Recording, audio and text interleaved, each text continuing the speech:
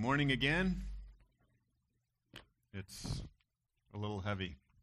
Hold on. Let me try this. There we go. All right. Sometimes there's scary noises I can hear that scare me, but I don't know if you can hear them. You hear that rumble sound? It's like the moment before the feedback, and it explodes and scares everyone. So I'm getting a little bit of that, just like deep rumble. It's probably because my voice is so deep. That may be the issue. I don't know. I don't know if that's it. Well, welcome again back to the book of James. If you have a Bible, go ahead and open it up to the book of James. We're going to be in James chapter 2 this week, and we are calling the series Faith Works. And what James does is he challenges us that faith looks like something. In the first century, there was a way of thinking about the faith that is very similar to the way we often think about the faith now. It's called Gnosticism, from the Greek word for knowledge. And Gnosticism taught that you just needed special knowledge. You just needed the right secret password, the right special doctrinal idea, and then everything was fine. But the New Testament says that if you genuinely know God through the gospel, it will change your life. So faith is not just an idea that hangs in the air. Faith is something that transforms our life. God's grace changes us. And the person whose life has been changed by grace trusts in God. That's what we call faith. This week we're going to be in James chapter 2, verses 14 through 26. It can be found on page 1012 in the black Bibles that are under the chairs, if you want to follow along in one of those black Bibles. I want to make a couple of references to the Apostle Paul. Just to start off with, these are just cross-references you can write down because we often are taught, depending on where you get your teaching from, but sometimes we're taught that Paul and James don't agree. I would make the case that Paul and James agree perfectly and use a couple of words in a slightly different context in the passage we're going to look at today. But a couple of passages by Paul that you might want to look up. One is 1 Corinthians 13:2. 1 Corinthians 13:2, Paul says that if I have faith but no love, I'm nothing, which is basically a paraphrase of what James is going to say today. If I have faith but I have no love, I am nothing. And then Paul also says in 2 Corinthians 13:5, so it's 1 Corinthians 13 and 2 Corinthians 13. 2 Corinthians 13:5, he says, test yourselves, see if you are really in the faith. And that also is an idea that James is talking about today. Paul generally talks about faith in the idea of it being a genuine, real, saving faith. Today, James is going to say, you know what? There's people out there that claim to have faith, but it's not a real faith. So that's part of the difference in how James and Paul face this, is Paul just genuinely or generally talks about faith as if it's real. But James says, you know what? There's people out there that say they have faith, and it's not real. It's not real. So James chapter 2, verses 14 through 26, I have the great job today of trying to get a bunch of you unsaved. Okay, so we're going to read chapter 2, and actually I shouldn't say it's my job. It's James' job. It's the Holy Spirit's job today to challenge you and have you really consider, do I have a real faith? Do I really trust Jesus? Chapter 2, verse 14, what good is it, my brothers, if someone says he has faith but does not have works? Can that faith save him? If a brother or sister is poorly clothed and lacking in daily food, and one of you says to them, go in peace, be warmed and filled, without giving them the things needed for the body, what good is that? So also faith by itself, if it does not have works, is dead. But someone will say, you have faith, and I have works. Show me your faith apart from your works, and I will show you my faith by my works. You believe that God is one, you do well. Even the demons believe and shudder. Do you want to be shown, you foolish person, that faith apart from works is useless? Was not Abraham our father justified by works when he offered up his son Isaac on the altar? You see that faith was active along with his works, and faith was completed by his works. And the scripture was fulfilled that says, Abraham believed God, and it was counted to him as righteousness, and he was called a friend of God. You see that a person is justified by works and not by faith alone. That's the hard words. We'll get to that more towards the end of the sermon. And in the same way was not also Rahab the prostitute justified by works when she received the messengers and sent them out by another way? For as the body apart from the spirit is dead, so also faith apart from works is dead. So James is going to challenge us that it's possible to have a fake faith. It's possible to say that you have faith, but not have a genuine, active, saving faith, not have a real trust in God. Earlier in the book of James. I'm going to remind you some of the things that James has said already about the good news of what God has done for us in Jesus. In James chapter 1:18, he said, "Of his own will he brought us forth by the word of truth, that we should be a kind of first fruits of his creatures." So there he establishes that it is by God's will, his pleasure, his delight. God delights to save us. So we don't save ourselves by our works. We don't save ourselves by working up inside a better faith. But our faith and our works are a response to God who lovingly, graciously gives us new life. And then we saw last week in James 2:5, "Has not God chosen those who are poor in the world to be rich in faith and heirs of the kingdom, which he's promised to those who love him?" James repeatedly paints a picture of a God who is gracious and who intercedes in our life, who initiates love and grace. And then our response to that is trust. The New Testament word faith is the same word trust. We trust him. Say, this is a saving, loving God who's reached out to me to rescue me from my sin. I love him. And as we love him, trust him, respond to him, our lives are transformed. It looks like something. Again, it's not just an idea floating out in space, but it's a God who sends his Holy Spirit, changes our hearts. We can't help but love him and live in new ways. Are we perfect? We're not perfect. One of the great examples that James gives is Rahab the prostitute. And he says, Rahab the prostitute responded in faith by doing this work. She did something as a mark of her faith, but it wasn't she worked perfectly and worked off her sins by being so righteous. I think that would have been hard for Rahab the prostitute to do. But she responded in active, living faith. Let me pray for us, and we'll ask God to help us with this today. God, we pray for your help. There's a lot of difficult and distracting things that we're facing today. I pray that you would help us to understand that you are good, that you are generous, that you are the one that shows initiating love towards us. We thank you for that. We praise you for that. We recognize this morning, Lord, what you said earlier in James, that you are generous and you love to give good gifts. And if we lack wisdom, we can ask you and you'll respond. And so right now we ask you, help us, Lord. We pray that your Spirit would meet us here. And we pray this in Jesus' name. Amen. Many years ago, I was having lunch with a friend who's a fireman, and he gave me kind of a tour of the firehouse. And so a fireman's job is to save people when there's an emergency, right? A fireman is not a fireman just because he dreams about saving people. A fireman is a fireman because he's passed the academy, he's met all the requirements, and he works at the fire station, and he's built a system around his life so that he can save people. A fireman is a fireman because of what he does, not because of what he dreams about. And my friend was giving me a tour of the fire station, and I remember this one thing that just a little detail that I thought was fascinating. They leave their fire suit, the heavy fireproof coveralls that they have, they leave them unfurled around their boots so that when the bell rings, they can literally run out and jump into their boots, into their coveralls, pull them up and strap them on and run out the door. Sometimes I plan ahead, the night before, like what I'm going to wear, but I've never planned ahead to that level of detail, right? His life in the fire station was built around this action.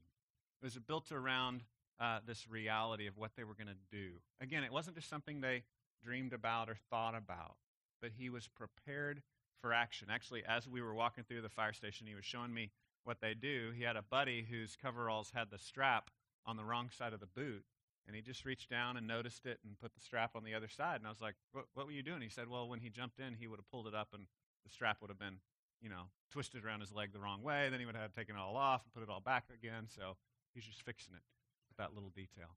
What James says when he comes to this passage is James says that a real faith, a real trust in God looks like something. It acts.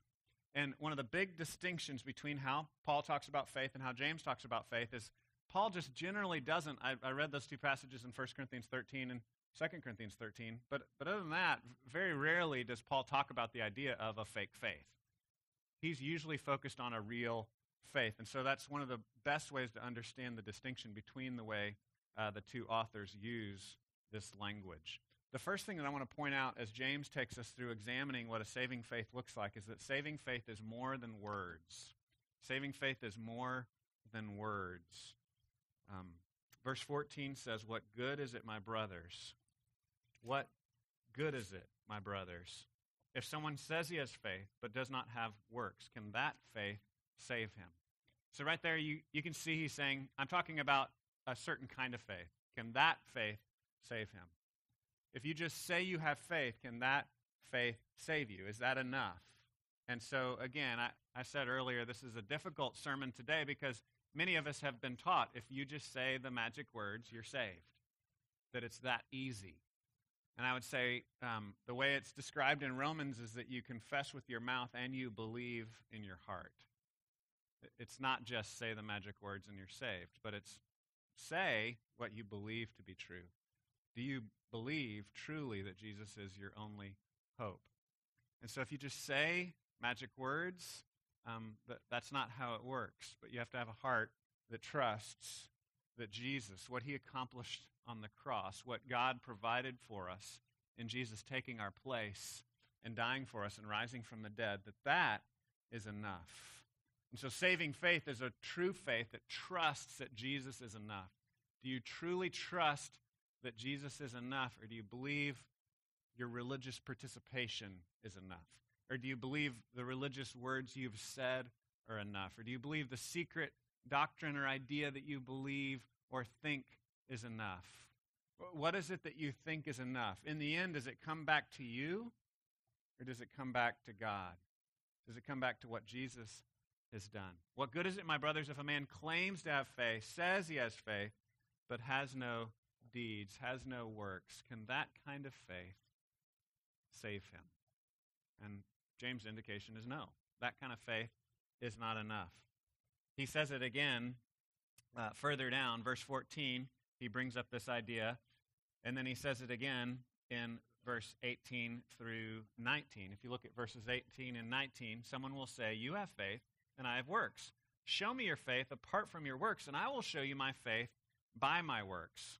So a lot of the authors believe what he's doing here is making a distinction between like different kinds of gifts, right?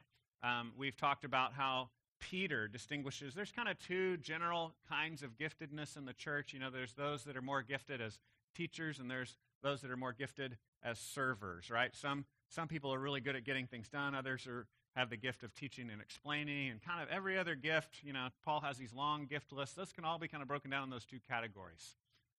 Okay, that's fine. Paul's saying James is saying that's fine, but that doesn't work in this instance when it's applied to saving faith. You can't say, "Well, I'm just gifted in talking," right? I mean, that would be easy for me to say, right? Like I'm the talker. I just get to say stuff, but I don't have time to actually love people or care for people or live a life of holiness. I don't. That's somebody else's job. That's someone else's gift in the body of Christ to live holy, to serve people, to be nice. I get to talk about it, right? James is saying that's ridiculous. That's not what the distinction of gifts means. There might be someone that's more gifted in speaking, but that doesn't mean they're off the hook and they don't have to obey Jesus. That doesn't mean they don't have to love him. They don't have to respond with their lives. And so James drives the point home, and he says this in verse 19. You believe that God is one, you do well. Even the demons believe and shudder. So if you think mental assent, if you think just having an idea of truth about God is a saving faith, James again says, even the demons have mental assent. Even the demons believe in that sense, and they shudder. It's almost an irony here, right? He's pushing us to move. He's wanting us to live our life out in action out of this real saving faith. He wants it to look like something. He wants it to be more than words. He says even demons at least shudder. At least the demons shudder. You're sitting on the couch saying that you have right belief and faith. The demons at least shake. There's at least some movement in the demons' lives. So it's more than words. It's more than words. I have a picture here of a library. Think about all the things you've learned over the years about the Christian faith. Some of you grew up in the church. Some of you are brand new to the church. it's very important to us to learn about who God is. As we learn who he is, as he's revealed himself in Scripture, it helps us to better relate to him. But what can happen is we veer off course, we get sidelined, we get on a rabbit trail when we take that very beautiful idea of learning who God is and responding to him in the Scriptures and understanding truths about God, and we separate that off from relating to him. Everything that we learn in the Scriptures, every doctrine that we learn should drive us to love him more, should drive us to worship him more, should drive us to love others more. That's what James is saying throughout this letter, that knowledge drives us to a greater intimacy with God. So if you find in your life a desire to continue to collect more and more facts about God, but you don't find yourself loving God more or loving others more, then it's time to repent. And James would go so far even to say it's possible to know all kinds of things about God and not really know him, and not really have a genuine, saving, intimate knowledge of God, to not really love him. That was my own story. As I grew up in and out of the church, our family didn't go to church until about the 6th grade, actually. So when I was in the 6th grade, we started going to church, and I would hear preachers say at church, and I would hear this in other meetings, that if you say these words, right, if you repeat after me, I'm a sinner, I'm a sinner. Jesus, thank you for dying on the cross for me. Jesus, thank you for dying on the cross for me. I accept now you forget. I accept now you forget. If you recite these words, you will be saved. Well, I recited those words about 1,000 times when I was a teenager because I didn't want to go to hell. But I didn't love God. I didn't want to do what God said. I didn't follow Jesus at all. I just recited some words every time I was given an opportunity to recite some words. And so I believe some of you are in that same position that I was in. You know facts. You might have studied at a library. You might have been to a Sunday school. You might have recited some words about Jesus, but you don't know Jesus. So I want to plead to you to repent from just knowing stuff and trust in Jesus himself. To, in your heart, recognize that you are a sinner. Not just to recite the words, I'm a sinner, but to know that you're a sinner and you're lost apart from him. There's nothing you can do. No amount of religious participation, no amount of religious chanting, no amount of reciting of the right words, no amount of memorizing the right words, no amount of studying the right words can save you. But Jesus can. Jesus can. So we have to get unsaved sometimes before we can get saved. And that took a while for me because I thought I'd gotten saved 1,000 times. I thought I'd gotten saved 1,000 times, and that's the culture that I was raised in. And it wasn't until the age of 17, after, that would have been 6 years of reciting the proper words, that I finally was blown away by God's grace for me through Jesus, what he did for my life, and responded in faith. And I started following him. James says it's more than words. My goal today, as I said, is for those of you that believe you know the right facts to question whether or not you really know God. Do you really love him? Do you desire to walk with him? Do you have a heart that he's changing? Not, are you perfect? But are you moving towards him in love? Because he has moved towards you sovereignly by his grace and changed your heart and awakened you and given you life and given you eyes to see. His Holy Spirit come into your life and transformed you. The next thing that James says is that saving faith helps others. Saving faith helps others. Paul talks about this somewhat in his argument in Romans. And again, Paul and James talk about the faith and justification and the role that works play in slightly different ways. But in the book of Romans, where Paul emphasizes that we can't be saved by our works, but we're saved by trusting in Jesus alone, in that book, Paul also argues to the Jews that what you see happening is you see Gentiles, apart from the law, trusting in Jesus and then doing the good works of the law. They begin loving other people. They begin helping other people. So this is kind of a key part of the flow of Paul's argument in Romans, is that it's salvation by faith in Jesus alone, but then that salvation looks like something, and it begins to work itself out in hearts of obedience. where both Paul and the author of the Hebrews talks about the law being written on our hearts. So then we want to obey the law instead of just the law being out there, something that we despise, but we want to do what God says. So saving faith helps others. We see this in verses 15 through 17. In verses 15 through 17, he says it this way. If a brother or sister is poorly clothed and lacking in daily food, and one of you says to them, "Go in peace, be warmed and filled," without giving them the things needed for the body, what good is that? So also faith by itself, if it does not have works, is dead. It's dead. It's useless. It's no good. It doesn't accomplish anything.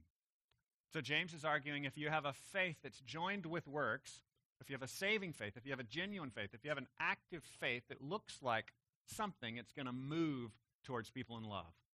We've talked about this before. If you truly believe that God has moved on you in love, that God has come to you in Jesus, then your heart can't help but move towards others in love. If you believe that God is a God of initiating grace, then you will live a life of initiating grace towards others. And so James is saying it just doesn't even make sense to say to someone, "Hey, I wish the best for you, see you later," and then say that you have real faith in Jesus. Because that's not how God acted towards us. God didn't look down on us and say, poor guys, I hope they get their stuff together. I feel sympathetically towards you people. You know, it's like, is that the gospel? God feels bad for us. God sympathizes with us. God says, hope things work out for you. That's not the gospel, right? The gospel is God took it upon himself, that Jesus paid the cost of our sin and our death and our rebellion. That's the good news, that Jesus took ownership of that for us. And so if we believe that, if we trust in that, if we have a real faith in that, if we're really trusting in him, then we're going to take ownership of others. We're going to care for others. Now, in the political realm, there's often, this football of the poor and how we help the poor. And, one side hates the poor and the other side cares for the poor. I would make the case that sometimes taking ownership of other people's problems doesn't mean solving all of them for them. It means stepping into the muck and helping them learn to be healthy, right? So I just want to be careful of that, because sometimes in the political realm and the soundbite realm, that is misunderstood. There's a great book that a lot of us have read here at the church called When Helping Hurts. It's really good at helping us to understand, we don't want to go to either extreme. One extreme says people need to figure it out on their own. The other extreme says, no, if you really love them, you'll help them and solve all their problems. I believe there's a gospel middle that says we're going to move towards them in love, we're going to help them, but we're going to do the hard work of walking alongside them and helping them to be independent and helping them to live a healthy life. Not just throwing money, throwing out something to them and walking away, but actually getting involved in people's lives. So I recommend that book to you if you're struggling to understand that as it's debated in the public sphere. The book is called When Helping Hurts. It's a really helpful book to think about how to help people wisely. But here James is saying you will help people. You will help people. You will help others if you have a real faith. You'll be moved towards others in love. Again, does that mean you're going to do it perfectly? Does that mean you're going to have like this 100% record and there's this trail of mended lives behind you? No, sometimes you're going to help others, it's not going to go well. Sometimes you're going to help others and it's going to go great. But you're going to move towards others in love. That's what James is challenging us with here. I have an illustration that I've found often helpful here, and that is the decorator towel. Any of you have special pressed linen towels that you put out when guests come over? Any of you do that? You don't have to raise your hand. It's okay. My mom did that when we were kids. So my mom had these special, I don't know if this is an old thing, and maybe people don't do it anymore, but she had special linen towels, and they would be ironed and starched, and they would be placed out. And then me, as like a 10-year-old boy, I would wash my hands, and, of course, I was 10, so I'd kind of halfway wash my hands, and then I'd dry my hands on the fancy linen white towel, and then I'd kind of leave marks because my hands weren't really that clean when I was drying them off, and I'd get in big trouble. And she would say, you're not supposed to use those towels. They're for decoration, right? And sadly, I think that's how we live our lives sometimes. We think, no, don't get too close to me. I've got to look clean. I've got to look pretty. And I believe what James is saying is that our life is meant to be used. We're not meant to be starched decorator towels. We're supposed to be like Jesus, who gave up his life for others, We're not supposed to just be on display. Now, I'm not saying it's a sin to have decorative towels. I'm not trying to say that. But I am saying it's a sin to live like you're a decorator towel, right? James would say real faith helps people. Real faith steps out and does something. My question for you is, who are the people that God is asking you, calling you to help? Saving faith helps others. What is that looking like in your life? We look on the news, we see reports of needs, of people that are struggling. It's overwhelming. It's easy to just turn it off, right? So I'd say, first of all, you need to look at your family first. That's the way the New Testament prioritizes things. That's the way the Old Testament prioritizes. Who are the people in your family that need help? Start there. Who are the people in your family right now that need help? Who are those people? Ask the Lord to give you wisdom in meeting those needs. And then what about the family of faith, the church? Paul says we should do good to all men, but especially the family of faith. Who are those around you, your sphere of influence in the family of faith that need help? And then thirdly, in your community, in your broader sphere of influence, your circle of influence, who are those that need help around you? If you want to display what God is like, then you'll help people. You won't just say, I hope things go well for you, but you'll take steps towards them. Now, again, does that mean we can help everyone all the time perfectly? No. But if we love Jesus, we'll walk like Jesus. We'll look like Jesus. We'll take these steps.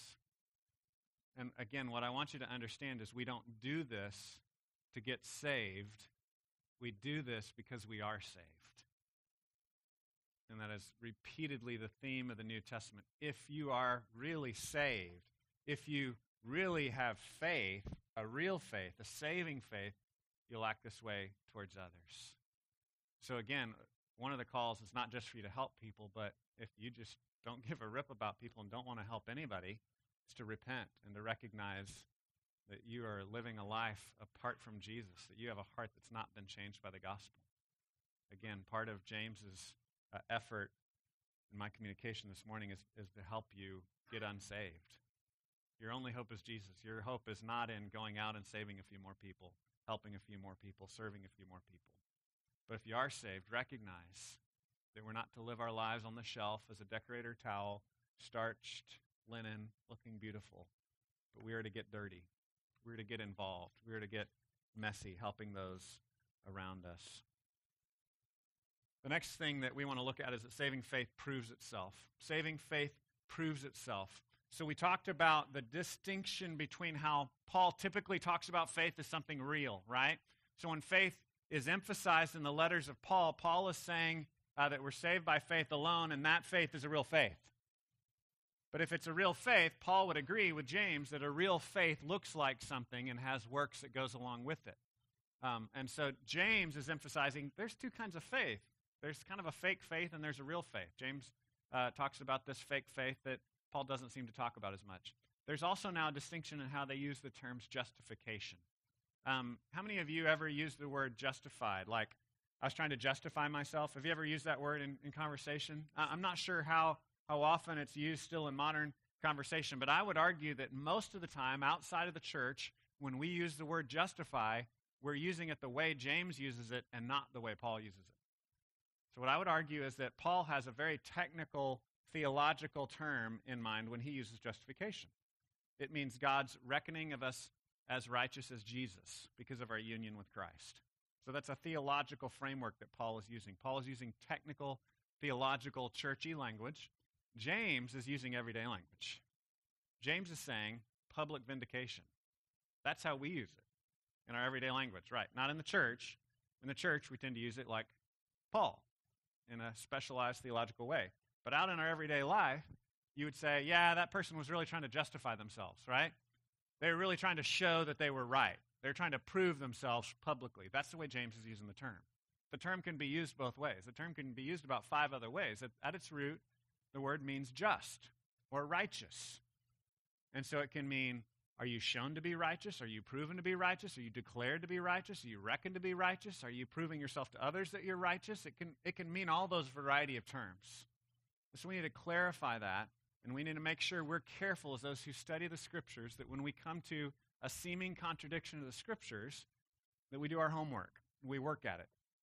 And we don't just walk away with our favorite verse and say, well, this verse says this, so I'm going to decide all my theology based on a couple of words and how I immediately understand them. But we do the harder work of really listening to the text and seeing how it's used. So let's look at the text here. We'll look at verses 20 through 26. He says, do you want to be shown, you foolish person, that faith apart from works is useless? So here he's going to show faith apart from works is useless. Was not Abraham our father justified by works when he offered up his son Isaac on the altar? So he's now, I would argue, using it in publicly vindicated. Did he not fulfill, complete the faith he had? Did he not demonstrate the faith he had? That's how James is using the term justification. Verse 22, you see that faith was active along with his works, and faith was completed by his works. And the scripture was fulfilled. These are all hints at what he means by justified. Completed, fulfilled. The scripture was fulfilled that says Abraham believed God, and it was counted to him as righteousness, and he was called a friend of God. That scripture, verse 23, Abraham believed God, it was counted to him as righteousness, happened years and years and years before he gave this other act of offering up his son in obedience to God. And so what James is doing is he's taking this instance and he's saying, Abraham was justified in the Pauline sense, declared righteous, right? That's what he says here. Counted to him as righteousness when he believed God. And then later, he fulfilled that. He completed that. He publicly vindicated that. That's how James is using the term justification. He was justified then later by his works. So you can see here, even James is using the term in both ways. He's using that root word, just, righteousness, in both ways. He's using it. There's that instance where God counted it to him as righteousness, declared him just. You're just because of your faith. And then later, James was justified in the public vindication sense. Later, he showed it to those around him. Verse 24, you see that a person is justified by works and not by faith alone. And in the same way was not also Rahab the prostitute justified by works when she received the messengers and sent them out by another way? For as the body apart from the spirit is dead, so also faith apart from works is dead. So when we see the phrase in verse 24, you see a person's justified by works and not by faith alone, what we can do is we can say the simple surface reading of that must be correct, and we're going to just throw out everything else the Apostle Paul has said in multiple books in the New Testament. Or we can do what's often called systematic theology and take all the scriptures and put them together and say, how are these different authors using these words? How does this all make sense? How does this all go together? So I would say saving faith proves itself. Saving faith vindicates itself. Saving faith shows itself. One of the ways Paul often expresses this concept is with words like show and manifest. So you hear that language a lot in Paul. Paul says that we show this in our lives. We display this faith in our lives. Paul uses the language of fruit in Galatians 5. The fruit of the Spirit is love and joy and peace. There's something that's produced in our life if we have real faith in Jesus. So here's a picture of some police officers collecting evidence at a crime scene.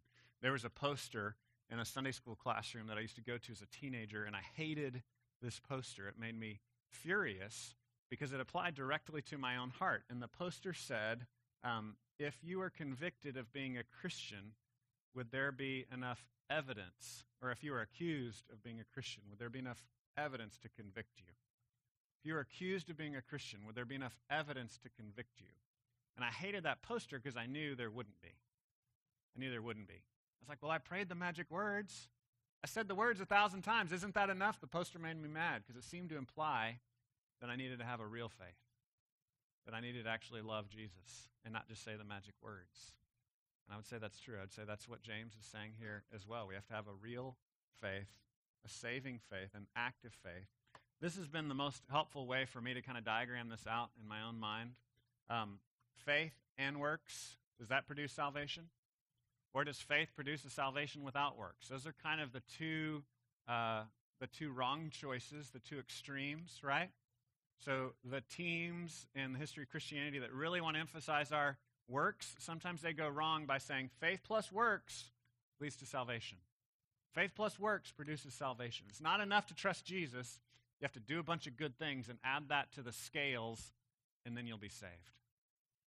And then other people react to that and say, no, it's faith alone, it's faith alone, it's faith alone, meaning faith leads to salvation and works has nothing to do with it, right?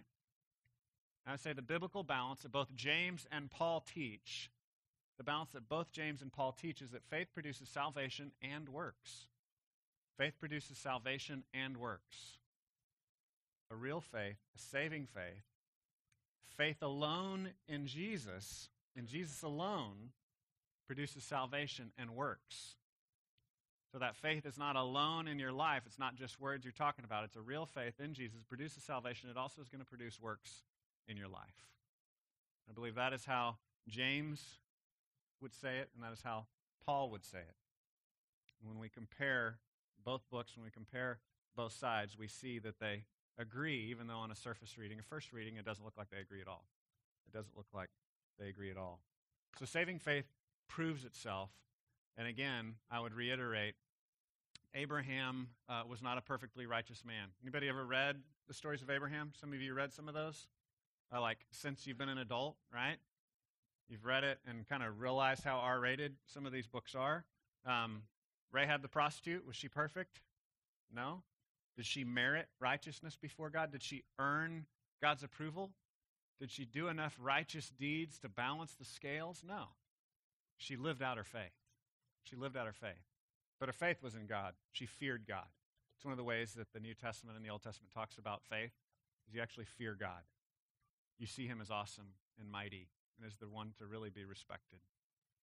So both Abraham and Rahab are examples of living out, vindicating publicly their faith through works.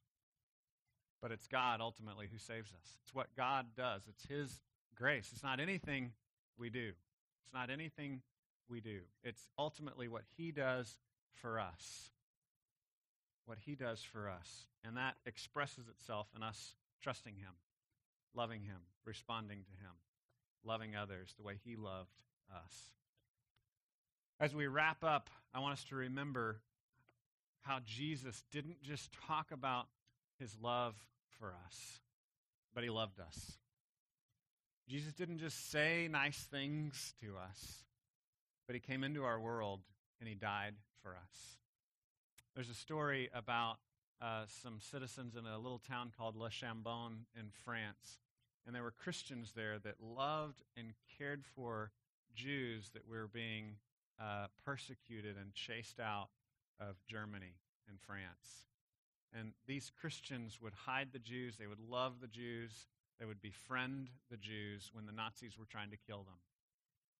And as they were trying to get these Jews to safety, they got them out into this neutral territory in Switzerland. And many of the Jews then told the story later about how these Christians loved them, but these people in Switzerland just tolerated them. And it's an interesting example of Christian ethics. It's not enough to just tolerate people. It's not enough to just not be mean to people. That's not love. Again, Paul said in 1 Corinthians 13, if you have faith but you have no love, it's useless. You're nothing. If you have a real faith in Jesus who loved us, you'll love others. So my question for you this week is, who is the Holy Spirit challenging you to love this week? Who is the Holy Spirit challenging you to love this week? Do you want to love them? Do you desire to love them because you know that Jesus has loved you? Let me pray for us and we'll respond together in worship. God, we thank you that you do love us and that you've shown us that through Jesus. I pray that you would help us to receive by faith the beauty of what you've done for us on the cross, dying for our sins, rising from the dead. I pray also that we would display this faith through our works, that we would publicly vindicate this righteousness that's declared through Jesus, that righteousness would then be shown in our lives. That help us to live new lives because of your grace. We pray in Jesus' name. Amen.